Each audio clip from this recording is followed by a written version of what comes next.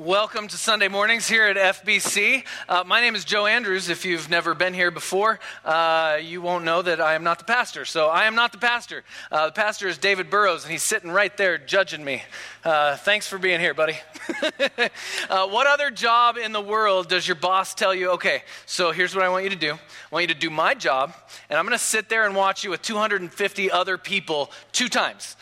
Just this job. So that's fun for me. I'm excited for an awesome Sunday. I absolutely love teaching the Word of God, and I hope that you can see that as I teach you today. We're going to be talking about something that I just love.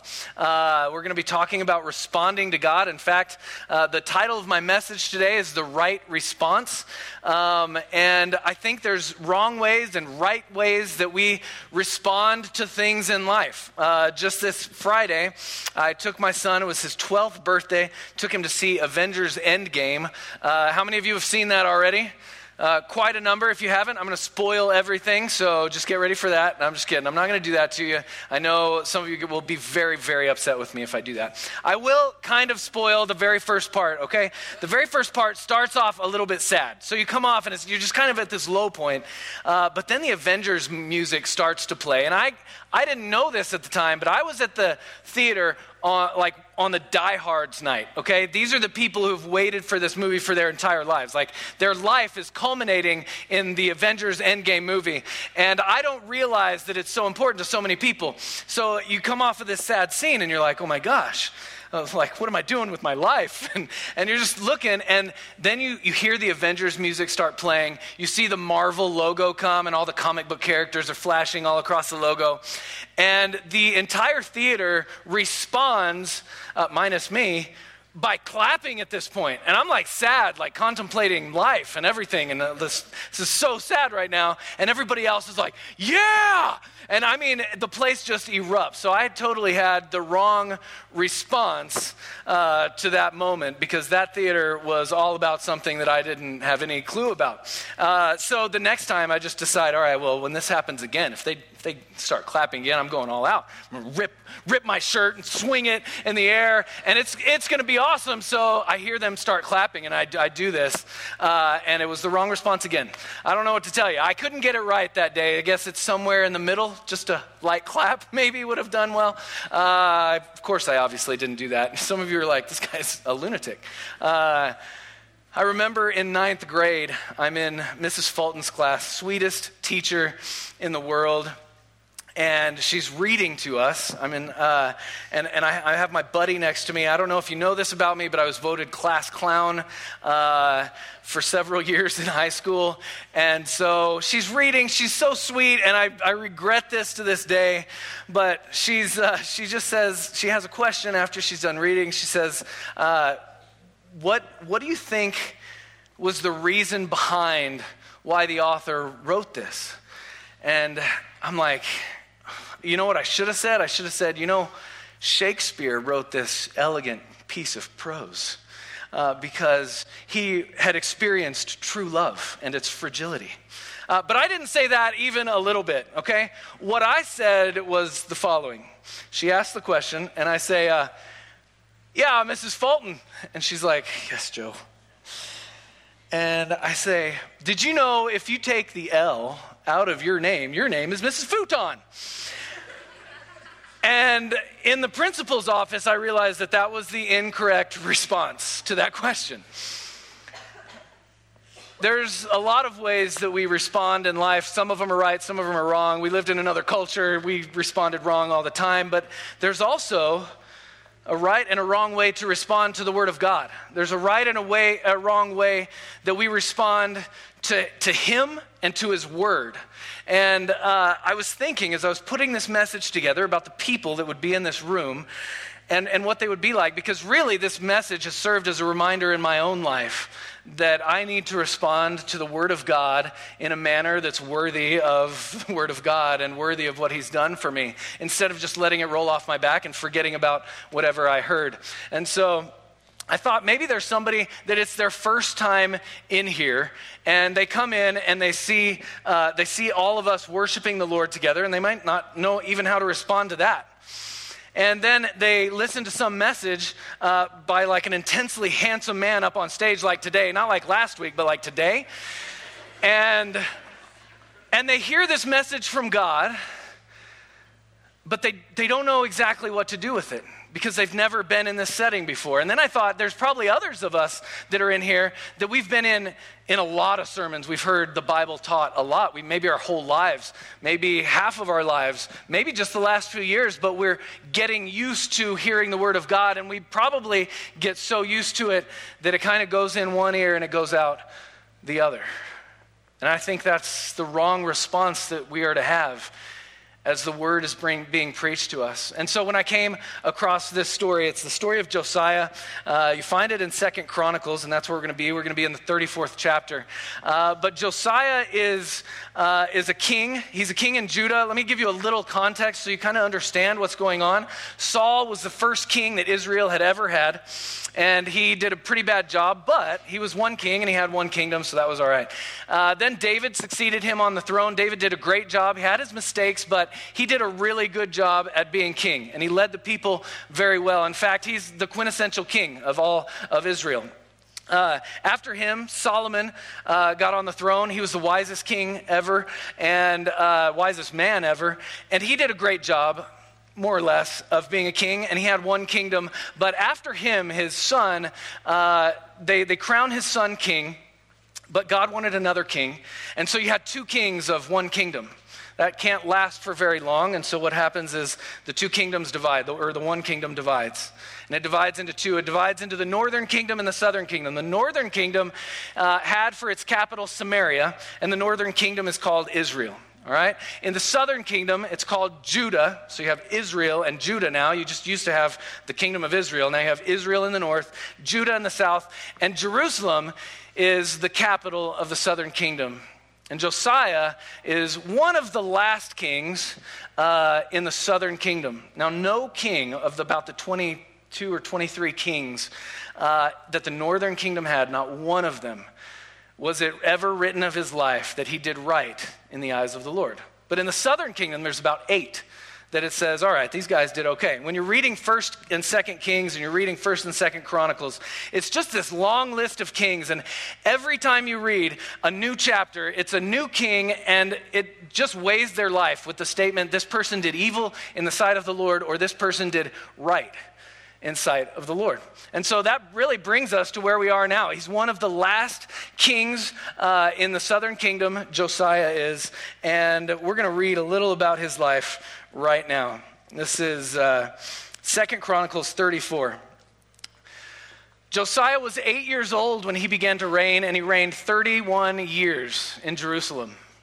And he did what was right in the eyes of the Lord, and he walked in the ways of David, his father. And he didn't turn aside to the right hand or to the left. For in the 8th year of his reign, while he was yet a boy, he began to seek the God of David his father. And in the 12th year, he began to purge Judah and Jerusalem of the high places, the Asherim, and the carved and the metal images. So you have Josiah. He's a young king, but he starts to do some amazing things. And we're going to look at his life in a little bit more detail in just a second. But he starts removing all of the idols from the land. And then he sees that the temple is just all messed up. Nobody's been paying attention to it. And he decides, okay, here's what needs to happen with the temple. I need to fix the temple. And so he starts restoring the temple. In that process, a book is found in the temple of God. What book do you think that would be? Their scriptures, okay? It was probably the first 5 books of the Bible. Other scholars say it was just a portion, maybe the book of Deuteronomy. I tend to agree that it was the whole Bible, because I think Josiah would have already known, because he was already seeking the Lord, so he would have known what the book said. And so here's what happens. The high priest finds the book. Okay, and he reads it, and he gives it to somebody else, and they read it, and they're like, okay, we need to tell the king about this. And so they go to Josiah, and they tell him, and he tears his clothes, and he says, we need to go ask a prophet about what God wants us to do now. So he sends them to a prophetess and prophetess. I was trying to say that word like over and over this week. I'm like, is it prophetess? Is it prophetess? Prophetess? I don't know. It's prophetess, okay? And so he sends his men over there, and God has a word from himself through the prophet to Josiah, and that brings us to verse 26. This is what it says.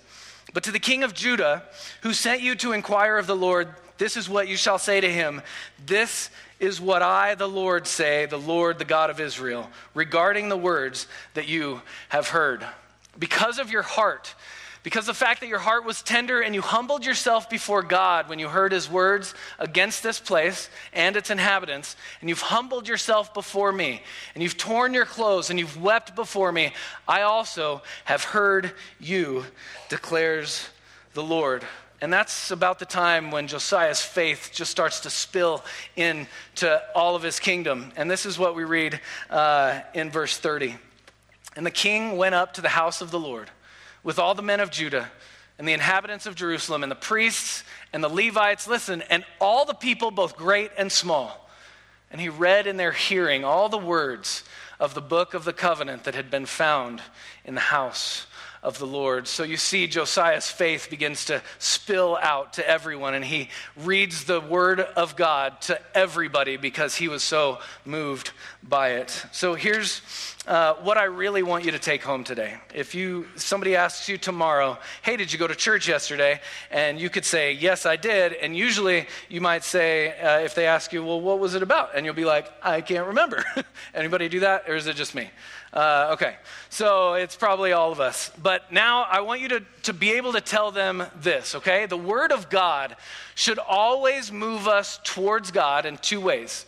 It should move us towards God in humility, and it should move us towards God in brokenness sometimes, okay? Every time we read the Bible should move us towards God, always in humility, as we see him portrayed as our awesome and our wonderful creator, bigger than life, bigger than anything else. But sometimes when we hear the word of God, or when we're reading the word of God, or when it's spoken to us, it should sometimes move us towards God in brokenness, because we see ourselves for who we really are.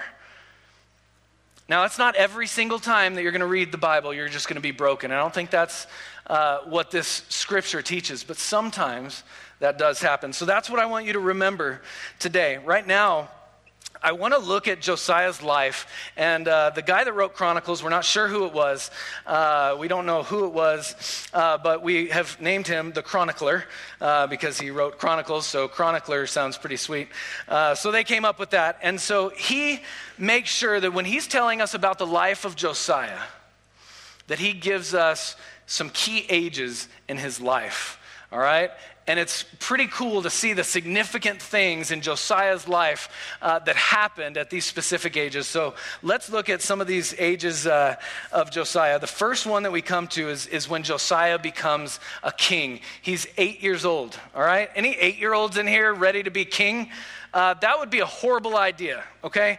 So you might be thinking, well, why would they make this kid king if he's only 8 years old? Well, if you watched any TV ever, okay, and you watch kings and queens, and they have princesses and princes, when something happens to the king, like he goes off to war or someone kills him, usually the prince will become the next king. That's exactly what happened in Josiah's life, all right? Josiah's dad, his name was Amon. Sounds like he was Jamaican, but I don't think he was. Amon, I'm just saying, all the evidence is there, okay? His name is Amon, and he's in the palace, and his servants decide, we're going to conspire against the king, and we're going to kill him in his own house. And that's exactly what they did. So listen, if you're thinking about Josiah now, this 8-year-old has just had his father, the king, murdered in his own house. I don't know what Josiah saw or what he heard, but that's a pretty rough start to the rest of your life at 8 years old. All right, I know you're probably thinking the similarities between you, Joe, and Josiah are uncanny. You're absolutely right, except that I wasn't a king and my father wasn't murdered in my house. All right, so here's what happened. After Josiah has come through this horrible ordeal, he's made king just to make it just a little bit heavier on him. And we get this amazing summary of really his whole 31 years as king. And it's in verse 2. This is what it says. He did what was right in the eyes of the Lord. Okay? That means when the Lord looked at Josiah and his life, the Lord was pleased with it.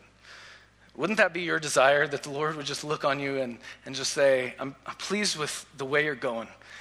You don't do everything perfect. You don't follow me perfectly. But I'm pleased with the way you're doing. And so it sums up Josiah's entire kinghood in that phrase. And then he adds another. He walked in the ways of David, his father. Now, David, as I said earlier, is the quintessential king of Israel. He was used as kind of the measuring rod for every other king. Either they did or didn't do as good as David did at being king and at following the Lord. And Josiah measured up, which is pretty incredible. David didn't do every single thing perfect, but he was a good king and he did love the Lord. And when he sinned against the Lord, he repented before the Lord. And then it says this about Josiah's life. He didn't turn aside to the right hand or to the left hand. It's just the picture of somebody walking a straight line exactly where God wants them to go. And he didn't get distracted by anything in life. That's a pretty amazing testimony. I wish that could be said about my own life, but it can't be. So at 8 years old, he becomes king.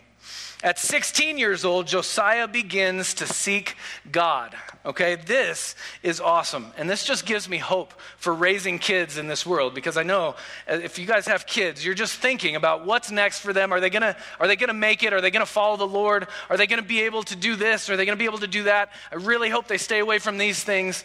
And this just gives me hope that a king at 16 years old decides, you know what, I'm following the Lord.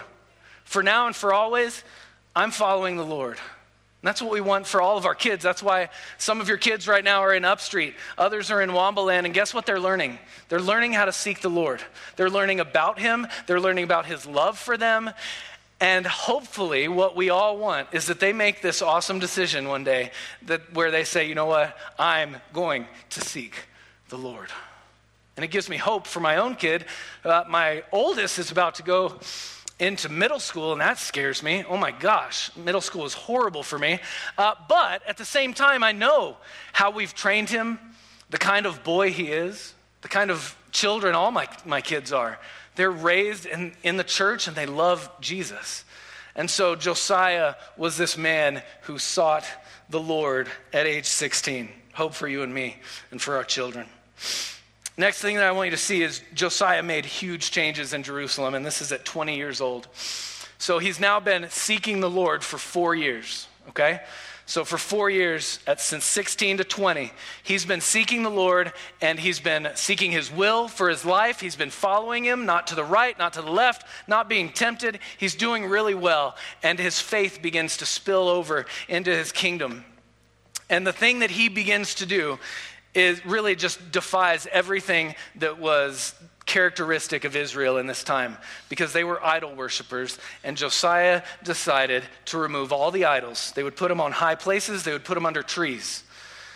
And Josiah, they actually put them in the temple of God as well. And Josiah begins to remove them one by one until they're all gone, because he doesn't want his kingdom to be some kingdom that follows a false god. He wants Judah to follow the Lord, the one true God, with its whole heart. And so he begins to take all of this down.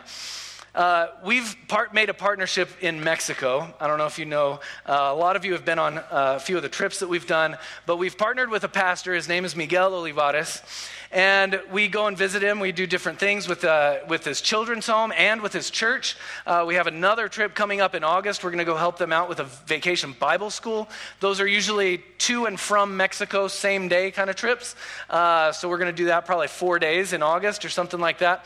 But the thing that always impresses me when I go into Mexico is as soon as I cross the border, I mean literally right when I cross, there's somebody there trying to sell me a little idol right away. And if you go through Santa Teresa, you're driving in the middle of the desert and there's nothing there for miles and miles and miles. Except one thing, this is there. Go ahead and look on the screen. This little, they call it a chapel. In Spanish, we call it a shrine. This one is actually taken from Google Maps. I was like, there's probably a picture over there. I can drag the little man and put him there and see his 3D view. So this is what you see. Look at this. There's nothing even close to this thing. There's nothing for miles. And so whoever put it there was like, when someone comes into Mexico, this is what we want them seeing first. We want them stopping here first because we honor the Virgin of Guadalupe. If you go inside, as me and the pastor did, because I really wanted to just see if this kind of matched up with some of the idolatry that I had seen in the past, and it does. You have a large idol there. You have candles.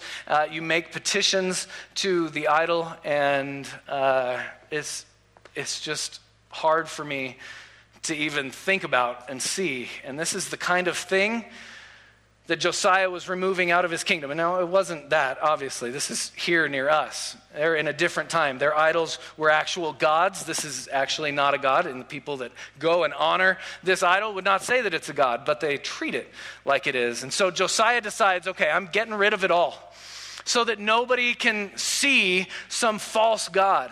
So that when people come into Jerusalem, they will know that we worship one God and one God only. And he makes these incredible sweeping changes. And then we come to a huge discovery. And this is when Josiah is 26 years old. So he's been on the throne for a while. He started at 8, remember? He's 26 now. He's a man. And his faith just keeps spilling out over into the culture. And what happens here is just awesome. He knows that just like the people of Israel have forgotten about God, they've also forgotten about God's temple. And it was just dilapidated. It really looked like their faith. It was beat up and it was broken down. And it looked like their faith. And he says, all right, here's what we need to do. We have to restore the temple so that we place importance where importance should be placed. This temple needs to reflect the God who we worship here, the God who decided to display his glory here in the temple. And he decides to just renovate this whole thing. And in the process, the high priest finds a book, and we already talked about what that is. It's the Book of the Covenant. It was the scriptures that they had up to that point. And as soon as they saw it, they knew that it had importance, and they read it. And the high priest, whose name was Hilkiah, he read it, and he passed it to another guy named Shaphan, and he read it, and they both said, we got to get this to the king, and we got to get it to the king now. And so they took it to the king, and they read this book, the scriptures, God's word to the king, and the king is undone. He can't handle what he just heard in there, and it breaks his heart. So we see now Josiah's response to God because of God's word. Josiah hears God's word, and he literally, the Bible says, tears his clothes, tears his garments, tears his shirt. Now, in our culture, we have a lot of shirt tearing. I don't know if you've realized this, but we have a lot of shirt tearing. Hulk Hogan was kind of like the shirt terror, okay? He would enter the ring as a WWF superstar, just the biggest, coolest guy. He was the John Cena of my little childhood. And he would come into the ring, and he had a tight little tiny yellow tank top, and he would scream when he came into the ring, and he would go, "Argh!" and he would just tear his shirt off. That's like one of the shirt terrors that we have in our culture. Another one, though, is Superman. Superman would tear his shirt, and he would reveal his true self. It wasn't to show his brute strength. It was to show who he really was. And he would do it a little calmer, wouldn't scream, just kind of like a hero. It was pretty awesome. And if you like that, I'm available for any films that you might be shooting that have a superhero in them. That would be awesome. That was an audition, kind of. Other shirt terrors in our culture, Carmen Electra, but we're not going to talk about what that showed. What we're going to do is we're going to move straight to the tears on the jeans. You guys have seen these? We tear holes in our jeans. A lot of us do it on purpose. A lot of us buy jeans with holes in them. I have a pair like that. Pastor loves it when I wear them. If you want to get on the pastor's good side, all of you next week, just buy some jeans with holes in them, and just everybody wear them, and he'll be the only one with no holes in his jeans. There's a whole bunch of examples that we have about shirt tearing in our own culture, but this has nothing to do with Josiah. Josiah, when he ripped his shirt, it was really an outward expression of what was going on in his heart. He heard the word of the Lord and he responds correctly to it because his heart feels like it's been ripped into. And the only way that he could really express what was going on inside is just to rip his shirt. And he was broken after he heard the word of God. A few other people in the Bible that tore their shirt because it felt like their heart was being ripped into was Job, when he hears that his 10 children died at the exact same time, in the exact same accident. His heart was ripped in two, maybe 10, and he tears his shirt. David, when he hears that King Saul and his best friend Jonathan had just been slain, rips his shirt because he couldn't handle the pain inside. Caiaphas, in the New Testament, listening to Jesus, after Jesus says that he is the Son of God, therefore equating himself with God, Caiaphas tears his shirt. Why? Because he thought it was blasphemy that Jesus would ever say something like that. He thought it was a lie, but it wasn't. But what he thought was a lie from the mouth of Jesus caused him so much pain on the inside that he tore his shirt on the outside. And so we have this amazing display of Josiah that just says, I'm broken, I'm torn to pieces. And he responded to God in the correct way. Josiah is really a supreme example of how you and I should respond to God. Okay? After he tears his garments, he says, we need to figure out what God wants from us now. So I'm going to send you to a prophetess, and her name is Huldah, FYI, great name if you're going to have a baby soon. Nobody knows if it's a woman's or a boy's name now, just the people in this room. It was a prophetess. And so listen just how it rolls off the tongue. Huldah, dinner's ready. Boy or girl, I don't know. It's awesome. Just consider it. I'm just saying, please consider it. All right? If somebody names their kid Huldah, it's going to be the funniest thing ever. So God speaks through the prophetess Huldah, and he speaks directly to Josiah, and he says 4 things about him. He says, because you responded to my word like you did, because your heart was tender. All right? Josiah had a tender heart when he heard the word of God. Why? Because he was already seeking God. And then when he heard the word of God, he was like, oh my gosh, this is not good. I've transgressed the law. My people are transgressing the law. This is not a good situation for us. And his tender heart receives that from the Lord. Then the Lord says that he humbled himself. Josiah humbled himself before the Lord at this time because he felt how insignificant he was and how significant and great God was. Then the Lord says, you also tore your shirt and you also wept before me. Josiah broke down in that moment when he heard the word of God. This is the way to respond to the word of God. Now, this isn't the way that you respond to every single passage in Scripture, but this was a right way to respond to God. And so I wonder if our hearts are tender like the heart of Josiah. I wonder if we humble ourselves when we hear his word spoken to us. I wonder if sometimes we weep. I wonder sometimes if we're just broken after we hear the word of God. So I have a couple questions for us as we bring this all to a close. Here's the first one. Are you seeking God? Because at age 16, the Bible says that Josiah was seeking God.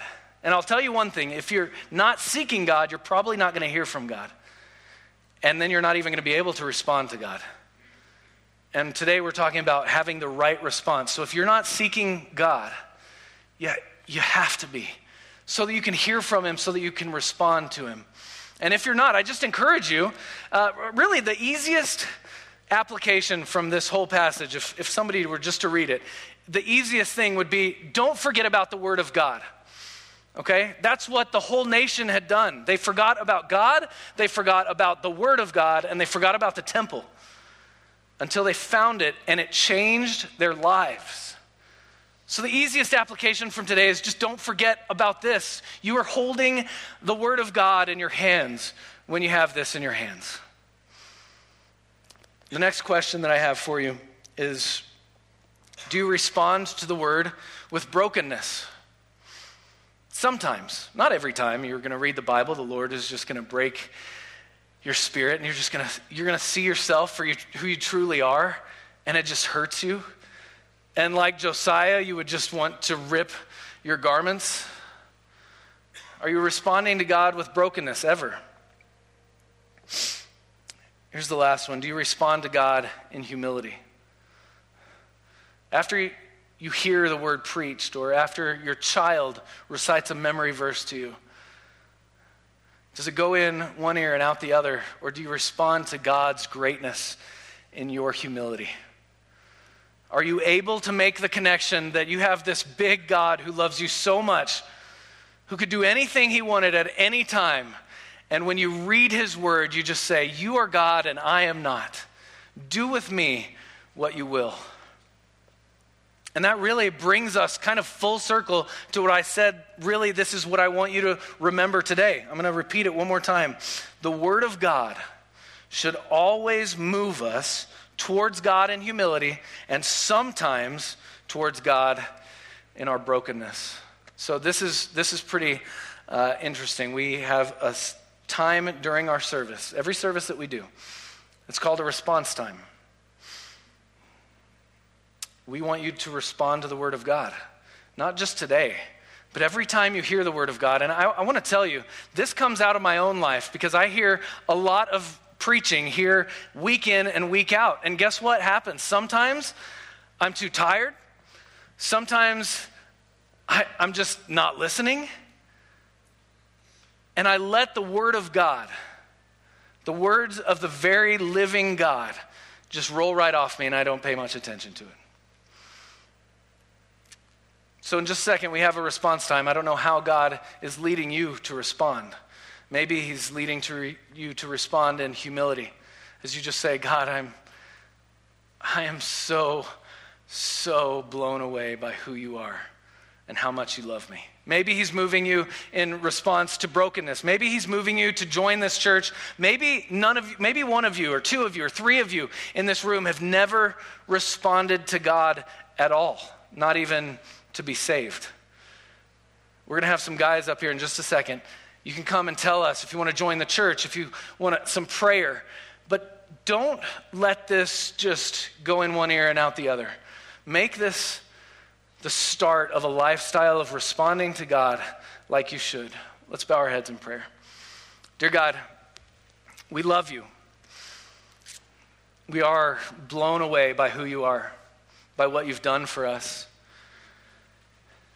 God, we're blown away by men in the Bible who sought you with their whole hearts, who didn't turn from the right or to the left, but who honored you in everything that they did. God, would you help us respond to you and to your word like Josiah did? We want to be people who hear your word and take it in with a tender heart. We want to humble ourselves before you, God, and if the situation calls for it, and if you're moving us to respond, God, that we would even weep. You are our God, and we want to honor you in every single thing that we do. In Jesus' name.